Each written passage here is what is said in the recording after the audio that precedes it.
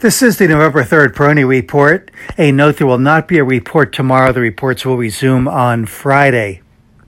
The Dow moving above the 36,000 level, breaking into uncharted territory.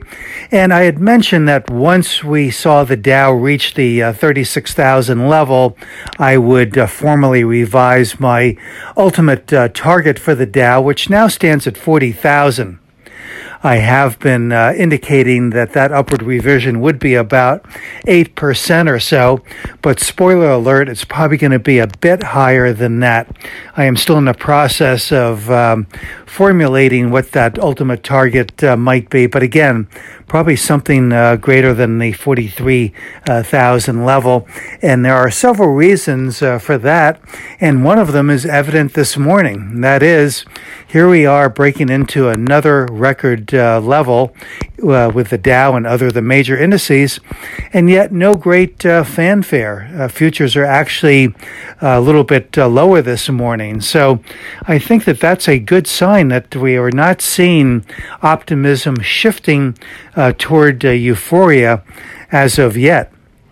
And I think that euphoric stage will come about at some point, and that's where some of the most exciting, dramatic, dynamic movement might be seen, if the last two bull market cycles are any indication. So overall, I think it's been a pretty orderly ride. I mean, consider that just going back to 2016, around the election time then, the Dow has just about doubled from those levels. So really extraordinary, but that is a double that has come about with a number of backing and filling exercises, movements that have fortified support at incrementally higher levels along the way and preserved what continues to be an attractive risk-to-reward ratio. I would continue to make the case that I think that the risk-to-reward ratio today is not too much different than it was all those thousands of points below where we are currently, looking back to 2016, and we could go back even further. So it has been a remarkable market, an historic market in so many ways. Not just the points gained, but really the manner in which it has been accomplished.